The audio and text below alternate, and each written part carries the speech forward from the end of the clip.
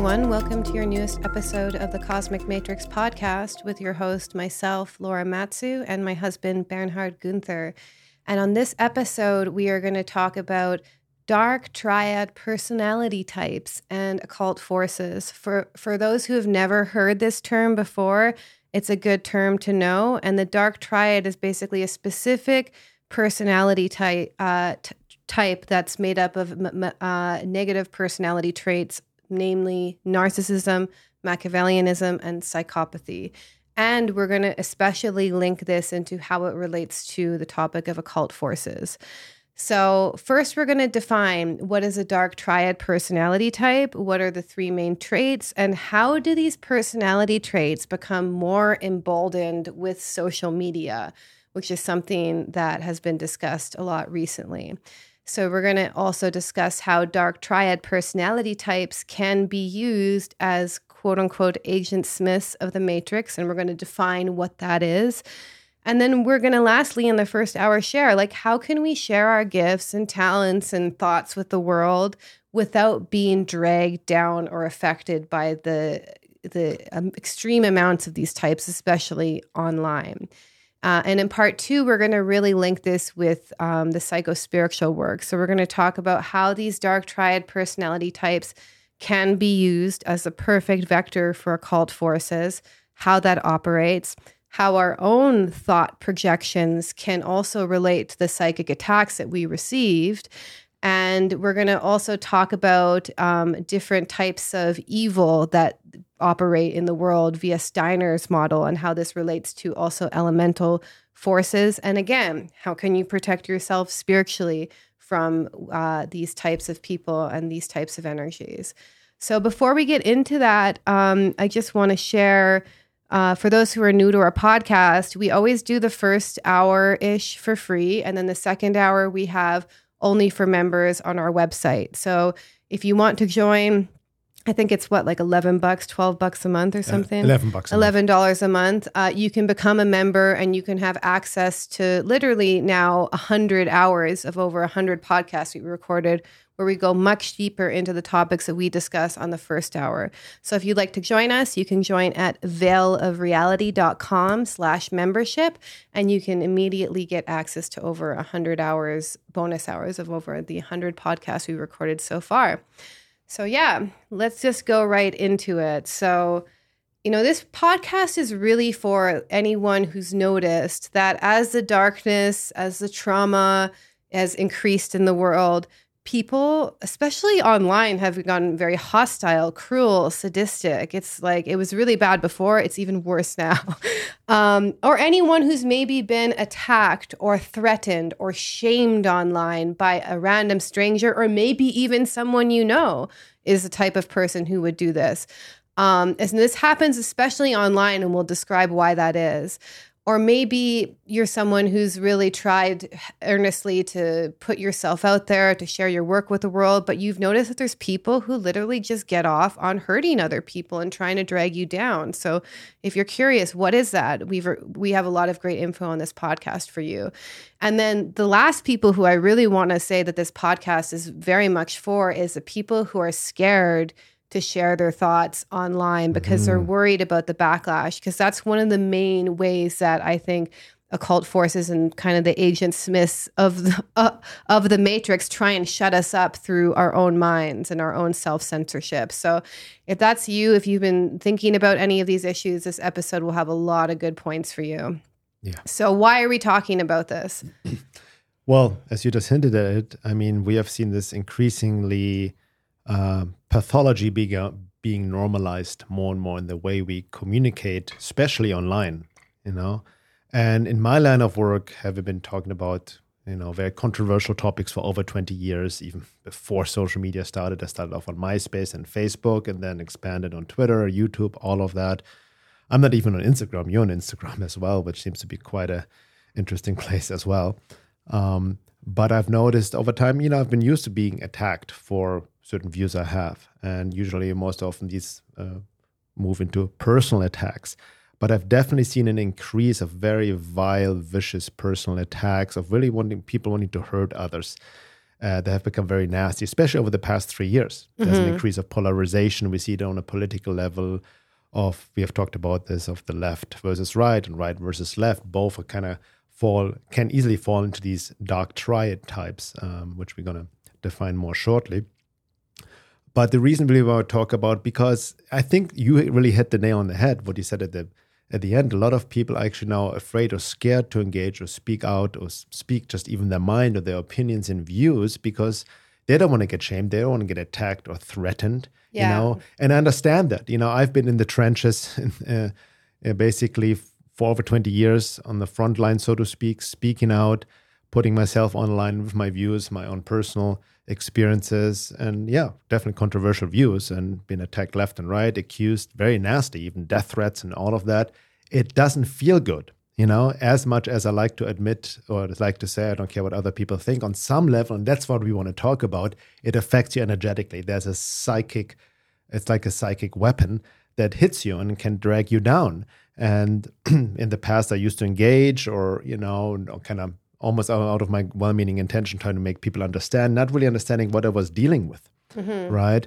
And now, really with the emergence of this idea of this concept of the dark triad, it makes a lot of sense of what is really going on and how people engage, especially online, because a lot of people in the way they communicate online is nothing they would ever do in person, in face with the other person.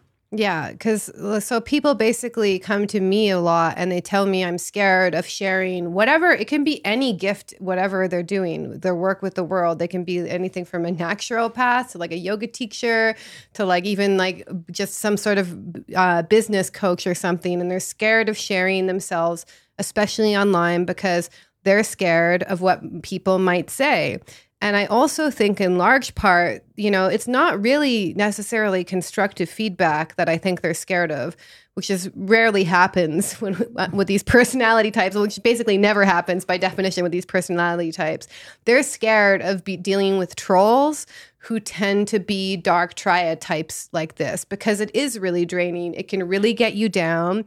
It can make you think, oh, it's better just to not speak out, not say anything, because I'm just going to have to deal with this nonsense. I've definitely been there many times.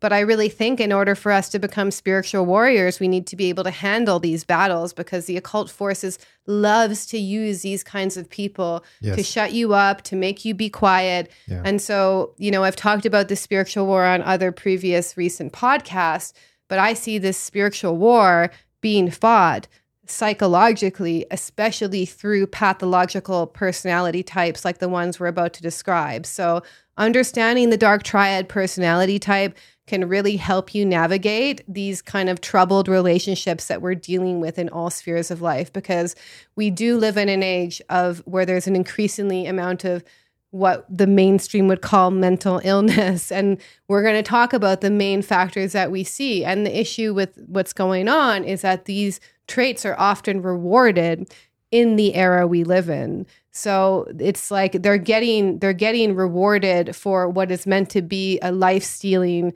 person, which is a form of evil, essentially. Yeah. So let's just define dark triad before we even go deeper. Exactly. So let's dive into it. So as you mentioned in the beginning, basically the dark triad is a combination of 3 malevolent personality traits, and that is narcissism, Machiavellianism, and psychopathy. So in a sense, you have to understand that the combination of these 3 personality traits is not as severe as the personality disorder of each isolated, of the full-blown narcissist, the full-blown psychopath, the full-blown Machiavellian That's not. type. I don't think that's a personality disorder. But if you were a full-blown narcissist psychopath, that's a malignant narcissist. Exactly. Actually, I mean that's how it. But still, so we want to define it. So, first of all, narcissism, and we want to talk about this later as well, because narcissism is definitely an epidemic nowadays. At the same time, it has also become a more popular topic that is also often misused. So basically, everyone I don't like or responds to what I want is a narcissist fallacy, as I call it. But still, narcissism is definitely an epidemic, especially on social media, where it's being normalized, even cherished, even promoted. Rewarded, exactly. So narcissism, in a nutshell, is a soul sickness with individuals exhibiting entitlement, devaluation of others, and lack of empathy. ultimately, narcissists suffer deep self-esteem wounds. They're highly insecure, actually, and alienation from their true selves, and have basically an inability to truly connect with others. Yeah. It's like a gaping hole where their true self would be that they cover up with a false persona that can be extremely convincing. And that needs to be fed with attention, admiration. Yes, and all you need of to that. feed the false persona, but the true self cannot be touched. Exactly. Now, Machiavellianism is inspired by the strategies in Niccolo Machiavelli's famous book, The Prince. It's all about manipulation. That novel, basically. It promotes the idea that the ends justify the means, an approach that may be increasingly appealing in today's virtualized world, where others may seem less human, more like avatars, right? We're talking to a profile, and most often fake profile pic, the fake names and all of that. It is also a normalized strategy towards success nowadays, right? We've seen this a lot as well. Fame and fortune at all costs in a world where, as I mentioned, pathologies have become normalized and are even promoted, ultimately lacking conscience and integrity. So it's highly manipulative. And the last of the triad, psychopathy, is based on a complete lack of conscience. Most often expresses itself violently, manipulative, and sensation-seeking. They're ruthless. They can be, as we all know from Hollywood movies, maybe serial killers, but even more so, even high-ranking members in society as well, especially people in power, CEOs, celebrities, influencers, politicians, Wall Street traders, even the quote-unquote normal guy next door, because they have a very convincing mask of sanity that can cover up their internalized evil. And they're also driven, similar to the narcissist, but even more so intolerable emptiness inside, and have a desire for omnipotent control.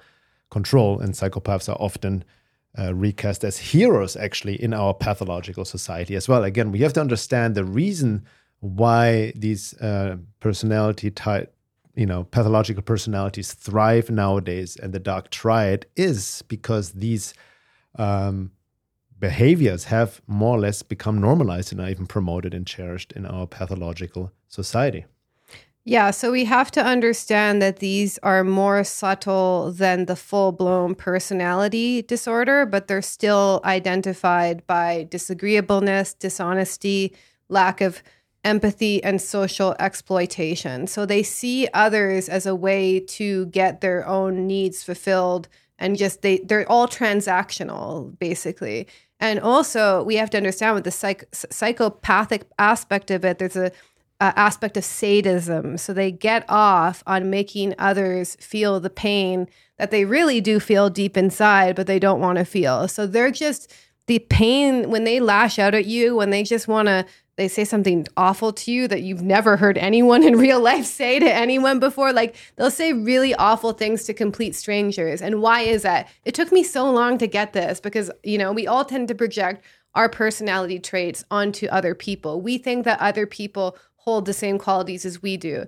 And so I just confused me. Why would someone get off on making random strangers feel terrible online? Because that's how they feel power. That's how they feel glee. They've made you suffer in the same way that they're suffering inside, and that makes them feel good. It literally gives them a dopamine hit. I hate to say it. So some people basically get off on getting dopamine hits and by attacking others. And this is especially prevalent online. We need to understand that, especially because there's an anonymous factor to social media. This allows dark triad types to basically attack, threaten, shame others with little to virtually no consequences. So the people who have this sadistic personality trait, you can't just go off into the regular world and do this to people without eventually probably getting the cops called on you if it escalates, right? You can in little passive aggressive ways, but I mean really going out and personally attacking people the way they do online. So it's not socially acceptable in society, and they have to suppress that desire, but that desire has to go somewhere. And then online becomes the perfect playground for them to act out these sadistic desires without any consequence. It's literally like amazing for them. Yeah. So there's been, you want to say something? Yeah, no, I just want to just say, because it's very important to understand these dark triad types, as you mentioned, are a bit more subtle than the full-blown counterparts. That's why it's sometimes hard to detect because they're highly manipulative, very skilled in that sense, or skilled in manipulation. Yeah. And they may even appear to champion a cause, the virtue signal,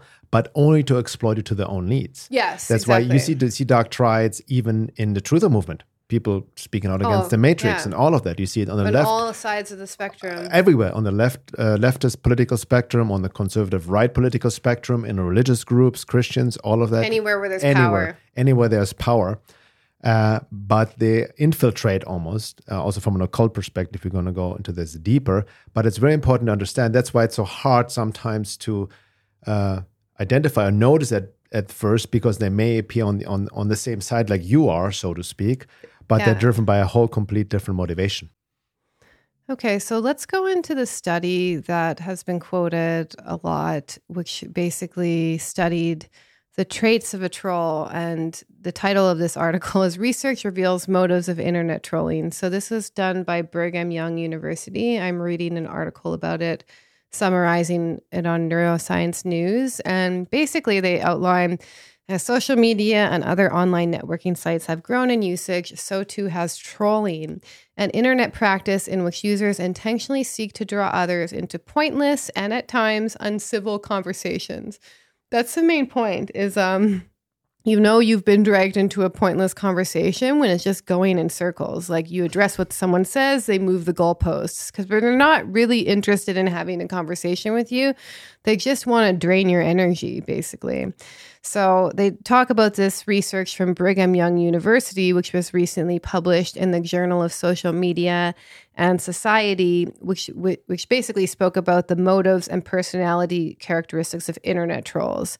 And then it says, through an online survey completed by over 400 Reddit users, the study found that individuals with dark triad personality traits, narcissism, Machiavellianism, and psychopathy combined with Schadenfreude, a German word meaning that one derives pleasure from another's misfortune, were more likely to demonstrate trolling behaviors. And they said people who exhibit these traits, known as a dark triad, are more likely to demonstrate trolling behaviors if they derive enjoyment from passively observing others suffer. So they get enjoyment from observing others suffer, basically. Said Pamela Brubacher, co-author of the study. They engaged in trolling at the expense of others. The research found that individuals who experience pleasure from the failures or shortcomings of others consider trolling to be an acceptable online behavior. So they think it's acceptable. That's the main thing to understand. And they think it's totally okay. And it said women who participate in the study viewed trolling as dysfunctional, while men were more likely to view trolling as functional. So they're doing it because they think, oh, this is just what we do online. It's a healthy behavior in this pathological environment. And it says this behavior may happen because it feels appropriate to the medium, said Church. So heavy users of the platform, of social media platforms, may feel like any and all trolling is quote unquote functional simply because it's just what people do when they go on social media. The researchers say it's important to note that those who possess Schadenfreude, am I saying that right? Schadenfreude. Yeah, you're saying, so Schadenfreude often consider trolling to be a form of communication that enriches rather than impedes online deliberation. So they literally think that this enriches the online discourse. Because of this view, they're not concerned with how their words or actions affect those on the other side of the screen. To them, trolling isn't perceived as destructive, but merely as a means for dialogue to take place. The study found here's another interesting note in the article, and it says, the study found no correlation with being outspoken online and trolling behavior. So this is not just being outspoken and sharing unpopular opinions. This is specifically targeting other people and they think that this is a means of dialogue. The findings noted that people who actively speak out and voice their opinions didn't necessarily engage in trolling behaviors. And then they just give some advice, which I think is very useful. Remember who you are when you go online, said Church. It helps when we think of others online as humans, people with families and friends like you and me, people who feel deeply and sometimes suffer. We forget their identities as actual people, seeing them instead as merely usernames or avatars. It becomes easier to engage in trolling. Brubacher suggests approaching online discourses with an open mind in order to understand various perspectives. Digital media gives us the power to connect with people who have similar and different ideas, interests, and experiences from our own. As we connect with people online, we should strive to be more respectful of others and others' point of view, even when the other's perspective may not align with ours. Each of us has the power of influence for good online. We can do this by exercising mutual respect. So that's the main thing, is I also have to applaud people who I see people doing an effort to have online communications respectfully and in a way that's respectful of other people's opinions. So I see people seeing this happening and making an effort to do differently, which I think is what we each need to do in our own lives. Yeah, that's all fine and good. Idealistically, I can see that as well. But it's also, I think you have to understand, to appeal to people's conscience in this case is with the dark triad types is not going to happen because they lack conscience, they lack compassion, like the research showed, or the review, that they justify it. They think that's acceptable behavior. This is what you do. And the reason they justify it also because they literally, again, the key points, they get off on it. There's something they feed off of it, and that goes deep on the occult perspective. On a maybe just biochemical perspective, they get dopamine hits. Exactly. Via attacking others, and then especially when they engage and create more, drama and all of that, they feed off of lower frequencies of fight, of provocation and projection and all of that. So it's very important to keep that in mind. Yeah, it's also important. I want to also address that because I've been exposed, dealing with it for many, many years, and now I've gotten my boundaries clear as well. We're going to talk about shortly about what to do with these types, because sometimes it's hard to detect as well. But also, they tend to then also try to get others engaged as well. So people who are then actually connect to the dark triad types, who kind of match that darkness or that frequency, and it comes as a group entity, like a group shadow projection luge fest. So they get off of then getting others into this whole mess as well, and kind of attack one person. And you see this, on various social media platforms. I think it's most relevant on Twitter, from what I've seen, on Facebook as well, but there you have more control over who comments and whatnot. Instagram as well, you've experienced it. This is all on social media in varying degrees. And it's very important to understand also what you just mentioned in the research as well, that it's mostly, not always, but mostly anonymous people who hide behind a fake profile pic and the fake name, the nameless people. And that's kind of an issue. I remember Jordan Peterson said, even on Twitter, because he's dealing with all these pathological individuals getting at him, mostly anonymous cowards, as I call them, and he even appealed to Elon Musk. There should be no anonymity, people need to register with the real name, and obviously people get upset. Some level I can understand with people should be able to be anonymous, and then people pull these excuses. Well, I don't want to have my public opinion be seen by my family or by my boss, my work, and all of that. Fine and good, but a lot of people use that anonymity. Sorry, you're making me mess it up too. Anonymity. As an excuse to engage in the dark triad, to engage in the projections and attacks. Right? Yes, exactly. Because the main thing is they want to be able to exercise sadism against others with no consequence. They don't want to have to deal with any repercussions. There are consequences karmically, energetically, that they have to deal with at some point, but they don't want to deal with any immediate consequence. I have to say, though, speaking of the point that how these types of personalities are rewarded in society, is we really live in this era that rewards the more clickbaity, the more offensive, the more views it gets. I know some people listen to the podcast. I was told us they're big fans of it, but Andrew Tate is a good example. A lot of these kind of popular right-wing conservative influencers. I mean, I've seen it on the left too. Obviously, people listen to this podcast. But the thing is these types of personality traits get engagement, actually. They just rip off other people's work. They just say things to upset people, to offend people, to hurt people. Yeah. And this is what gets clicks. This is what gets views. This is what gets energy. So as I see a large majority of them, definitely just faceless, nameless profile. I've dealt with literally thousands of those. I've also seen that if people use their real name and use their real picture, and they can easily also rise to the top as influencers, demonstrating these traits, because this kind of clickbaity, it just made me so angry, this kind of offensive tweeting culture that we live in is also encouraging these types to gain success. Yeah. Because as long as we respond to it, as long as we act out and get infuriated with these people and, oh my God, I can't believe this person said this, they're doing that to offend you because it gets them views, it gets them readership, it gets them attention. My best example is Andrew Tate. Then we hook into the same virus that they're taking over.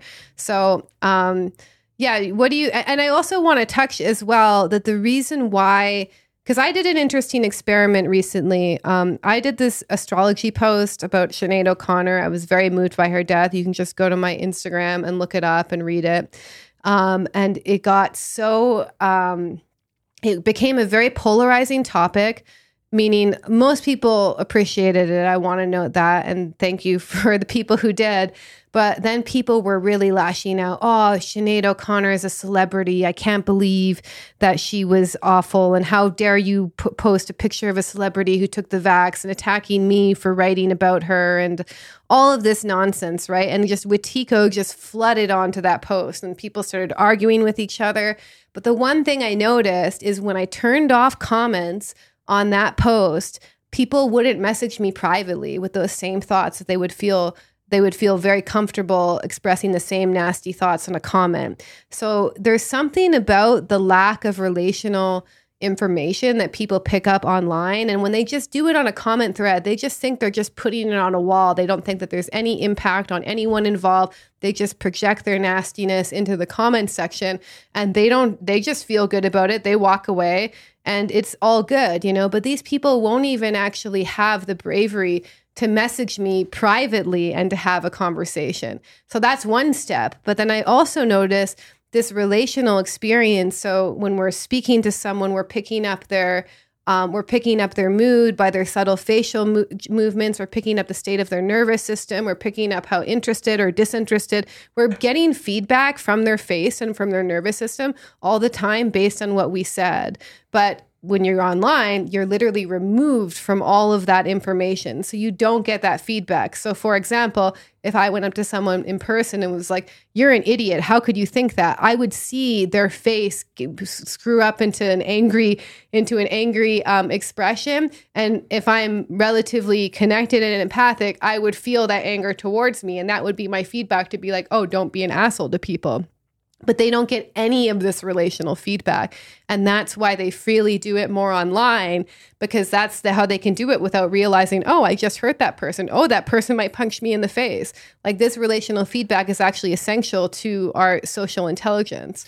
Yeah, and even not only, I would say, with dark triad types, the more extreme cases, but even putting the mirror on myself or on the listener, so to speak. Where do you tend to comment on other people's posts and say things you would never dare to say them in person, face to face? And maybe you claim you do, but it's a whole different energetic setup if you're sitting face to face with somebody and really tell them what you want to tell them. Yeah. And what you shared reminded me, as you were sharing, how people are more courageous, anonymously putting their comment on a public thread. It's like an anonymous crowd screaming from the crowd, towards the stage. Yeah. You know what I mean? And they would never say to the person on stage in person, right? It's always safer from the masses of the crowd, similar on a thread where other thousands of other people can comment as well. Yeah. So they feel just way more courageous that way. Yeah. And that's how they hide themselves. But I think the relational aspect is a very key point, especially nowadays, where we have a lot of antisocial behavior that has become normalized with the advent of the internet, people losing more and more relationship skills. And hence, don't think about consequences anymore. I think it was Mike Tyson who gave the quote or something like that, how people just get away with saying things on the internet, or trolling that would never get away in person and without consequences. But there are always consequences, even on a karmic level, energetic level. We want to also talk about these thought projections and how they turn into forces, elementals, and all of that, and usually come back around as well. So, I want to also share about how these types can be taken over by Wetiko, and then what they do is they'll infect you with Wetiko and how that can kind of operate. So say I mean, I'm just going to use a personal example that I just touched on. After I made that post, I shared about Sinead O'Connor's astrology, what I saw from evolutionary astrology perspective.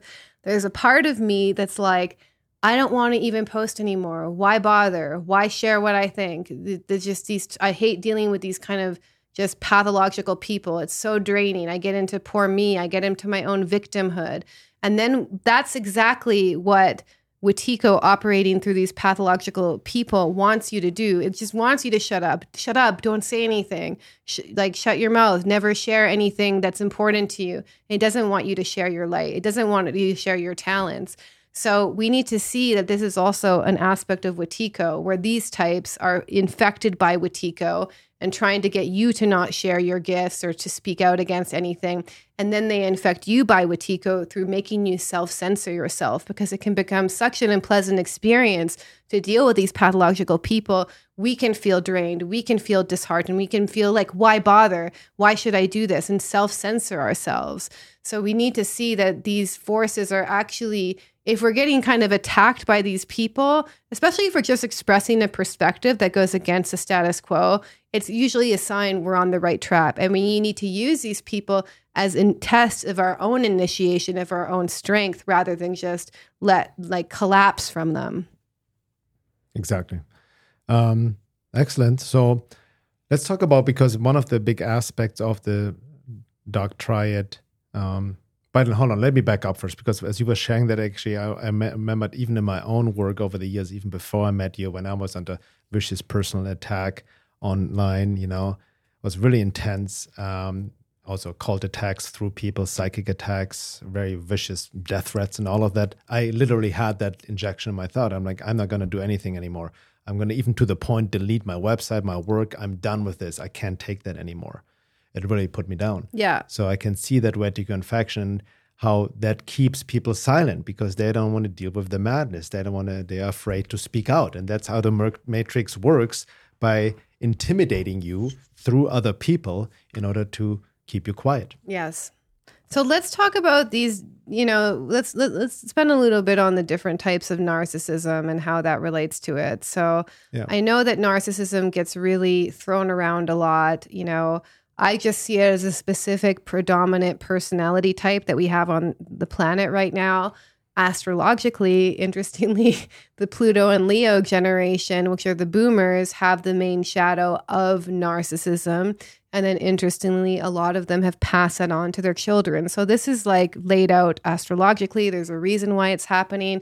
So, there's an epidemic of narcissism, but there's also an epidemic of people using the term narcissism and just walking around and calling everyone a narcissist. So we want to just define what we mean by that and just different aspects of it to just add some clarity to that topic. Yeah, I think it's important, because one of the aspects of the dark triads is narcissism. Like you said, for various reasons, narcissism has become more normalized, but it also has been abused. And I'm going to reference, what I'm going to share is loosely also based on an article by Dr. Jonathan Shettle and some of his Twitter posts as well, because he made some really good points about narcissism, especially on social media and pop culture. Really, narcissism has, everybody's blaming all manner of bad contact on the quote-unquote narcissist, abusive parent, narcissist, overbearing boss, narcissist, cheating boyfriend, narcissist. We see this a lot.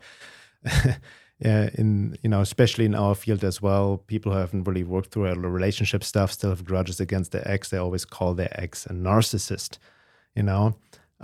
But if you look deeper into it, you can see that the so-called narcissistic personality disorder has, is very complex, has very many different expressions. And in the end of the day, even Dr. Shettle says that there's such a thing as, quote, the narcissist, because narcissism is not one thing but many things. In fact, most description of the narcissist on social media mistakenly conflate them with all kinds of other things. So from the psychodynamic tradition perspective, I want to be clear that you're reading Jonathan Shettler's article. Yes. Yes. That's what I said. Exactly. Yeah. In the psychodynamic tradition from which the term narcissism arose, narcissistic personality styles exist at different levels on the continuum of health pathology. So that's very important. We mentioned these in previous episodes before. there's narcissism at a healthier level. There is healthy narcissism, actually, right? There's healthy self-confidence, healthy sense of self. Not all narcissism is pathology. And then at a more neurotic level of personality organization, and then at a more disturbed borderline level of personality organization, and then at a still more disturbed psychotic level as well. So these distinctions are obviously lost in pop culture that portray all narcissists, people as arrogant, self-inflated, and exploitive, when it's not at all the case. I can read the quote that he says next. Yeah. So like that's here, I quoted, this is a great description, basically definition of the narcissistic personality. So he says, narcissistic, Jonathan Shedler again, he says, narcissistic personality is characterized by the coexistence of contradictory feelings of superiority and grandiosity and feelings of vulnerability, emptiness, and inadequacy. In overt narcissism, we tend to see only one side of this inner conflict, the self-importance, the grandiosity, and entitlement. But internally, the person is torn between feelings of superiority and painful feelings of emptiness and unworthiness. The overt grandiosity defends against and masks the underlying feeling of emptiness, inadequacy, and inferiority. The person works continually to shore up their fragile sense of self and make use of others to support this effort. They need others as an audience to witness and affirm their importance. And this need can override the awareness that those recruited as their audience are also human beings with their own emotions, needs, vulnerabilities, and experiences. This interferes with developing the kind of mutual, genuine relationships that give life a sense of meaning and purpose that could counteract the inner sense of emptiness and deficiency. The result is that a person with a narcissistic personality dynamics can be surrounded by admirers, but starved emotionally in a sea of plenty. So like they're kind of like this like endless black hole where like no matter what you give them, no matter, even I see this online when you get roped into these conversations, no matter how kind and patient and you answer their questions, it's never good enough. It's just constant. They're just like this black hole, just sucking all the energy in the room out of it. Yeah. Exactly. So most people are familiar with the overt narcissism, self-importance, entitlement, feeling superior and all of that and needing a lot of attention, showing off. Obviously, that's very normalized on social media. We see that everywhere. People feed off of attention. Even these trolls feed off of that attention, right? Yes. Obviously, they want to be seen as that. But, it's very important, and that's why I really brought up Jonathan Shedler's work here, and he describes very well the other side of the narcissism, which is more covert or what he calls vulnerable narcissism. Very interesting. And that's a lot of people fall into that as well, which may not seem narcissism, but it ties into what I've written about before. There's self-importance, one aspect, overinflation, but also self-pity is an aspect of narcissism. Overly indulged, feeling sorry for oneself and wallowing in misery and all of that.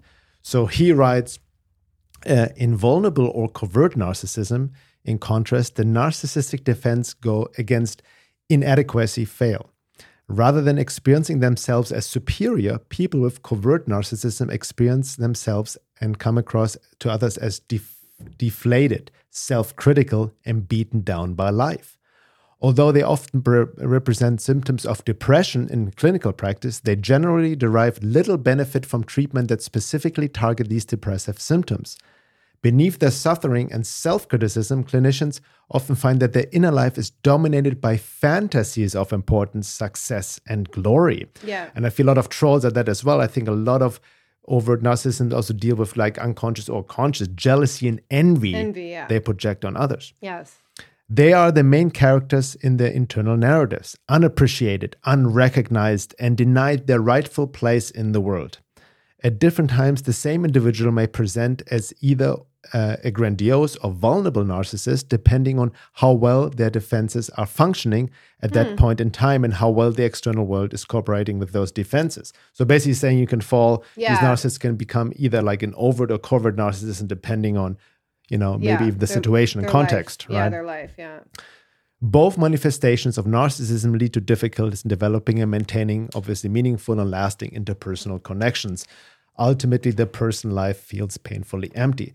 So the chronic victim here that complains of what is against me, I suffer, I don't have my share in the world, and then project on other successful maybe people or, who are based on envy and jealous, are actually suffering from covert narcissism. Well, when they see anyone who has something that they think that they deserve, whether it's a good job or a wife or a happy marriage or a husband or, family or riches or whatever, there's a part of them that deeply believes that they're entitled to what they have, but without having to do the hard work for it, without having to develop the relational skills. And that's where it comes into this covert narcissism, is like they live in this state where like they believe that they're entitled to the things that they envy in other people, but they don't do anything to actually move the needle into those areas of their lives. And I see this a lot, in people. And I can even see when I went through extreme depression in 2010, 2011, it got really bad,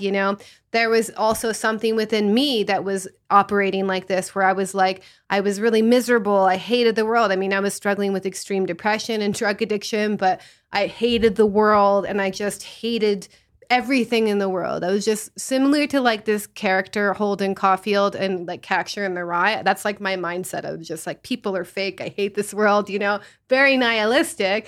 And I could see that it was just because I was not doing anything with my life. I was deeply traumatized. I couldn't function. And there's a part of me that just hated people who represented what I knew deep down inside that I didn't have. And now I see this is very prevalent online, especially. Another thing that came to mind is like this kind of right-wing red pill men community where they're constantly talking shit about women and women with high body counts and like women don't value men anymore. They're only after, there's this like large projection towards women in general coming from a lot of these kind of online trolls in the right-wing red pill community. And they actually feel they're entitled to a beautiful relationship with a beautiful woman without having to have any relational skills, any success, anything going for them. And I think that's also kind of this covert narcissism as well. I see that in that circle. Or they see success only like, it's all about money, wealth, success, Andrew Tate. A valuable man is success and rich and even though he has zero relational skills. Yeah, but then they hate on women who want men who are successful because they themselves are not successful. So it's like this vicious cycle. But I also want to point, you make a good point. Thank you for, sharing from your own vulnerability. We have to also be, when we deepen this work, put the mirror on ourselves. Because I can see myself in some of that as well, based on narcissistic wounding. Again, there are vast different levels of narcissism, so we all exhibit some of them because none of us are completely healthy, connected to essence and self. We all have our own personality mask, wounds and traumas we act out, and we can easily fall on the spectrum of overt or covert narcissism, not to the extremes, right? But we live in a world where pathology has become normalized, and when everyone, I have not met one person who is not narcissistically wounded. What that means, narcissistically wounded, that some of your necessary childhood needs were not met in childhood. Why? Because no parents are perfect, and then we try to seek it from others. We feel either overly self-important, entitled, or we self-diminish and fall into more self-pity, and everybody's against us. Doom and gloom, victim blame trap, and all of that. So there's vast different levels on that, but we all can easily exhibit some of these characteristics. Yeah, I would say also, since we live in I forget who wrote it. He wrote about this epidemic of narcissism. I forget what it was back in the 90s. I read it a while ago. But we have an epidemic of narcissistic parenting styles, of narcissistic people. So a lot of us have been raised by parents who didn't love us for who we truly were, but loved us for some image that they projected into us. And that image had to do with their own wounding. So that's how we have this kind of intergenerational, trauma of narcissism getting passed down. Because then what happens is that you learn that I'm only valuable if I perform, if I'm successful, if I'm rich, if I'm attractive, because that's how my parents validated me. And then we fall in love with our false self instead of our true self. So the work we need to do, if you have any parent who you even think is slightly, on the narcissistic personality spectrum, I'm not talking about a full-blown disorder, but had traits, you need to work on recovering that true self and really connecting to the pain, to the grief, to the emptiness, and feeling into that in order to recover your true self within you, because that part of your own inner light was never acknowledged, was never nurtured. So there's almost a reparenting that needs to go on for many people. And I think that's much more valuable than these guides online where they're telling you, oh, how to protect yourself from narcissists. And some of those techniques do work, especially the gray rock method where you become as disinteresting as possible. But I have to say, the real inner work is really recovering the part of ourself that wasn't seen, that wasn't validated by the narcissistic parent. Because if you've gotten into a narcissistic relationship with someone who has that personality type, chances are one of your parents was. That's why you fell in love with that person. That's why it felt like love. So the deepest work that you can do if you've gone down this pathway is to really nurture that part of yourself that was never seen growing up and to heal that wound so that you no longer would even tolerate a relationship like that. Yeah, exactly. Because there's always a match, in the sense when you attract narcissistic personality types into your life. Also, I would argue that most of the dark triad types who become more toxic, more psychopathic, more Machiavellian, I would even argue start out as covert narcissists in a sense, not happy with themselves and envious of others, but still not enough confidence to even present themselves and then use anonymous or attack others, troll others in order to project their pain, what they feel about themselves onto others. Well, it's also a vicious cycle because something I think about a lot, even in my own life, is like how many people are really just wasting their life away by just being engaged online all the time, constantly getting dragged into pointless arguments instead of nurturing their life's purpose, their relationships. And like, imagine what a black hole that turns into if that's what you've done for 10 years of your life and you have nothing around you that's meaningful to show for it. And then I see a lot of these people, living miserable lives for quite a long time. It's only getting worse by the amount of time they spend online. And then it becomes this whole sea of people who are almost being sucked in by the energy vampire entity of social media in general. And they're becoming more dark triad personality types with time because it's being they're being rewarded in that context specifically too. Being rewarded in terms of the dopamine hits. Yeah, they get followers, they get attention from powerful people, beautiful women. Like they get attention, they get everything they're not getting in their real life online, albeit through pathological means. Yes. And then it's getting worse with time. So let's move on to how we deal with these types. So we're just going to offer our own practical advice from our own direct experience, literally dealing with thousands of these types. So take it or leave it. Some will be valuable for you, some will not. The number one thing I really want to point out is like, you have to understand your blind spots. You have to engage in your own inner work, shadow work, because you have to remember that people can really only hurt you if what they said tags into a mistaken belief about yourself. So if someone calls you a name and a part of you believes that it's true, it doesn't necessarily mean that it's true, but it will hurt more to the extent that you do believe that. So if you think you're stupid and someone calls you stupid, that will hurt much more. I also want to point out that, it's normal to feel a little ouch or a little or a little yikes when you deal with these people because you're dealing with some very pathological people who you normally wouldn't encounter online unless you work in a psychiatric institution, basically. So when someone says something awful to you, it's actually healthy and okay to be like, oh, ew, that didn't feel good, right? But then if it really hurts you and sends you into a spiral for days afterwards, then it's your work to inquire. You could ask yourself questions like, what was it exactly this person said that hurt me so much? Does what they said remind me of anything I've heard before from someone in the past? Another thing you could inquire is like, is this something I secretly believe about myself? Where did I get that belief from? Is that belief even true?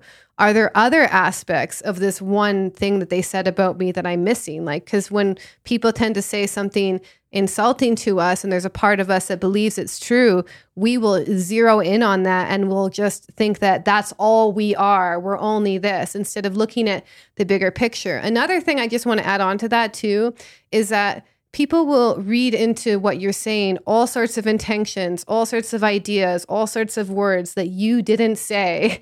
And you have to be able to know what you meant, what your intent was, and what you said, because 99% of the time, they're literally just going to pull a straw man argument, meaning they're going to make up something that you said to basically get you angry so that you can they can get a response out of you. That's, I want to address that as well, because what you said, I definitely speak from experience from over 2 decades, speaking online and especially on social media. The 99% of dark triad troll type attacks, they attack in something I never said or implied, or completely misconstruing and making something out. It's like a bait. It's a straw man argument, right? And that's how they try to rail you in.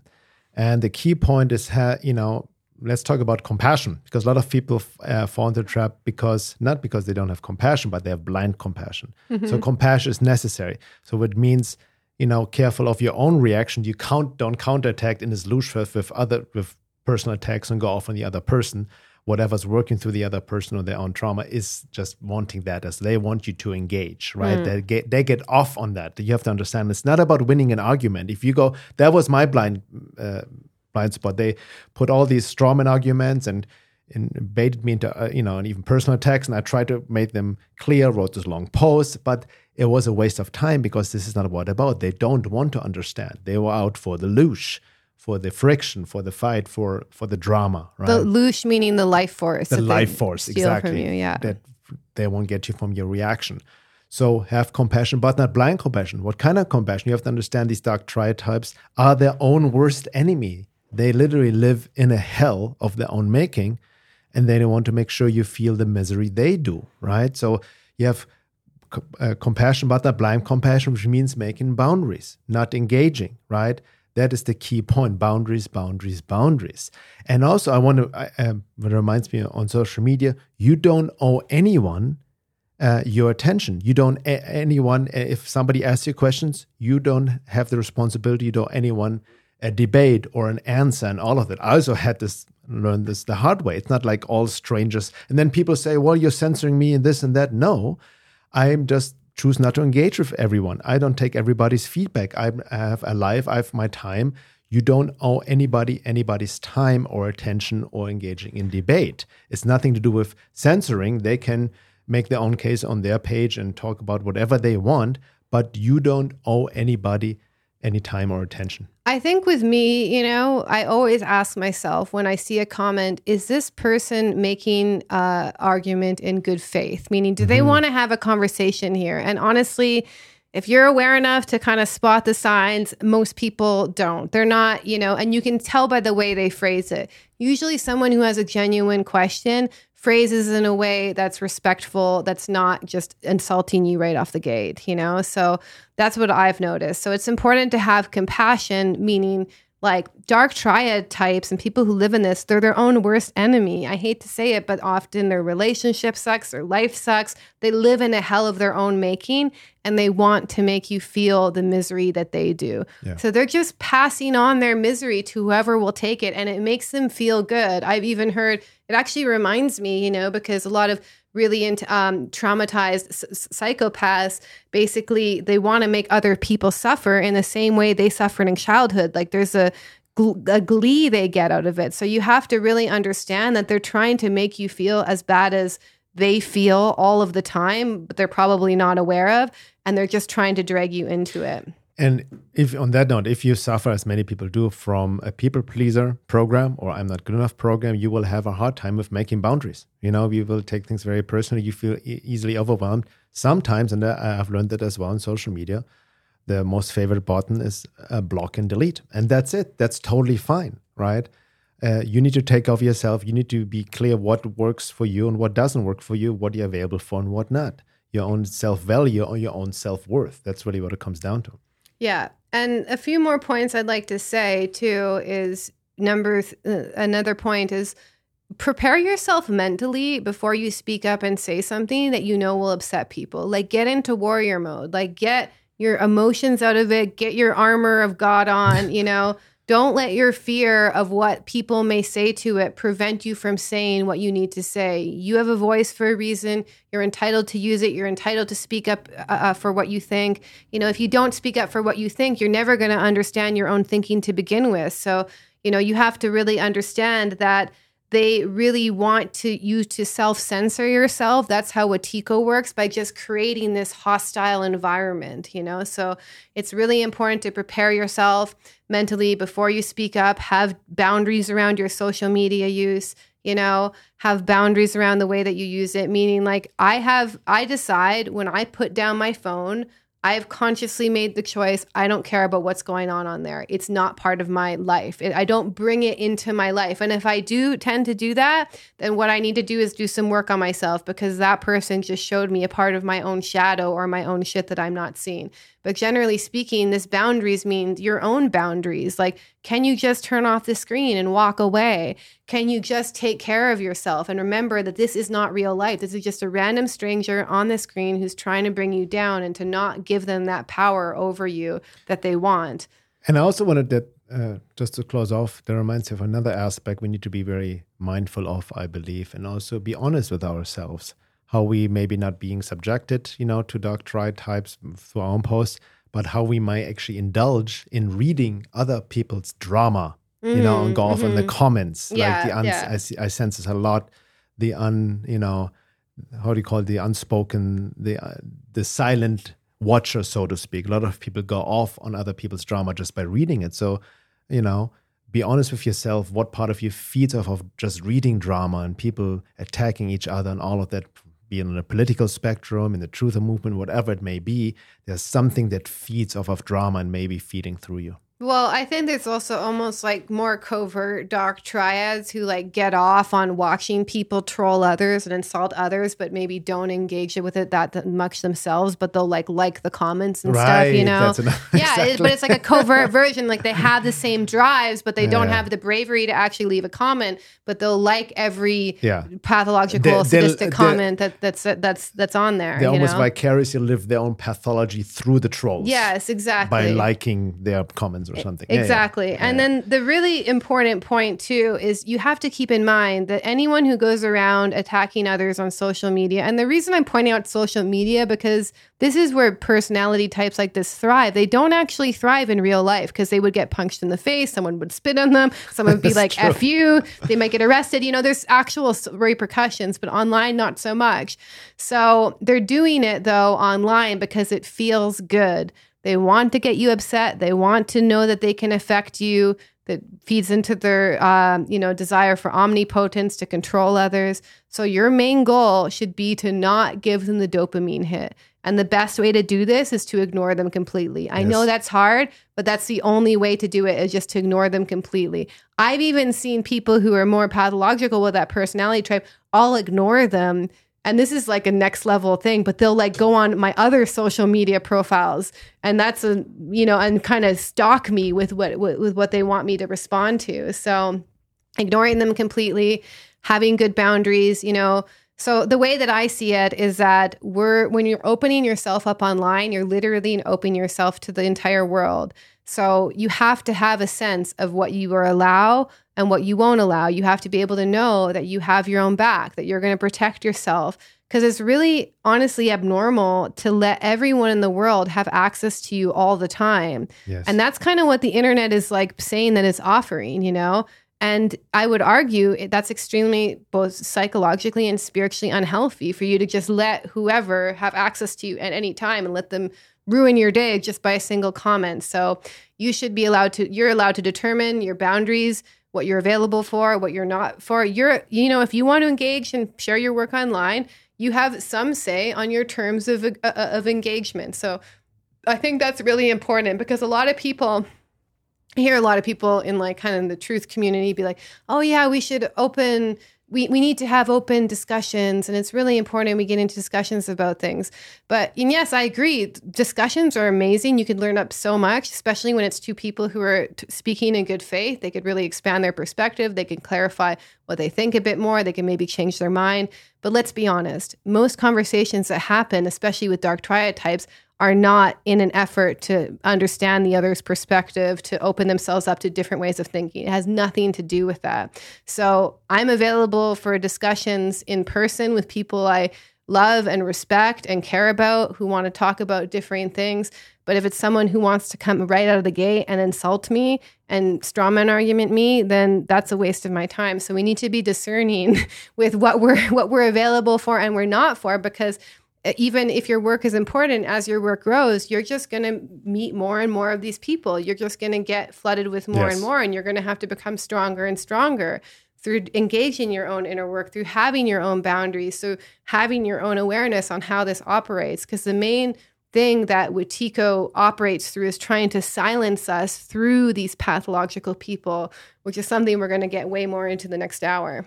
Yeah, speaking of the next hour, this is the end of the first hour. And as Laura mentioned at the beginning, if you're not a member yet, you have access to over 100 hours on the membership for the second hour of the podcast, which we go way deeper. Even certain things we usually get censored for in the first hour. So you can sign up there on my website at veilofreality.com on the membership, or veilofreality.com/membership. And in the second hour, yes, we expand on the dark triad type, going beyond the psychological perspective and tie this into occult forces, entities, also self-created thought forms, how these entities feed through a person, the H-Smith syndrome, how low vibrational frequency or sadism and inflicting pain is food for other forces. You know, that ties into the hyperdimensional matrix in all that tags into people's pathologies and shadow, how dark triad types are literally hosts for dark entities, even earthbound spirits, the diseased spirits of the spirits of diseased people that hang out in the lower astral realm can attach to other people and live vicariously through them. I go deeper into Thomas Meyer's work again, who, if you could remember, wrote this amazing book, The Spiritual Consequences of the COVID Vaccine, on soul, spirit, and life after death. And he has done other work, really going deep, working with elemental forces. He's very perceptible, highly clairvoyant, and really understands the spiritual world and has a very spiritual scientific approach to it. And I'm really fascinated by this work in this one of his book about elemental forces and how our thought forms also create entities and forces that can come back around haunting us, so to speak. So I get all of this in the second hour, and thanks for listening, and we'll be right back.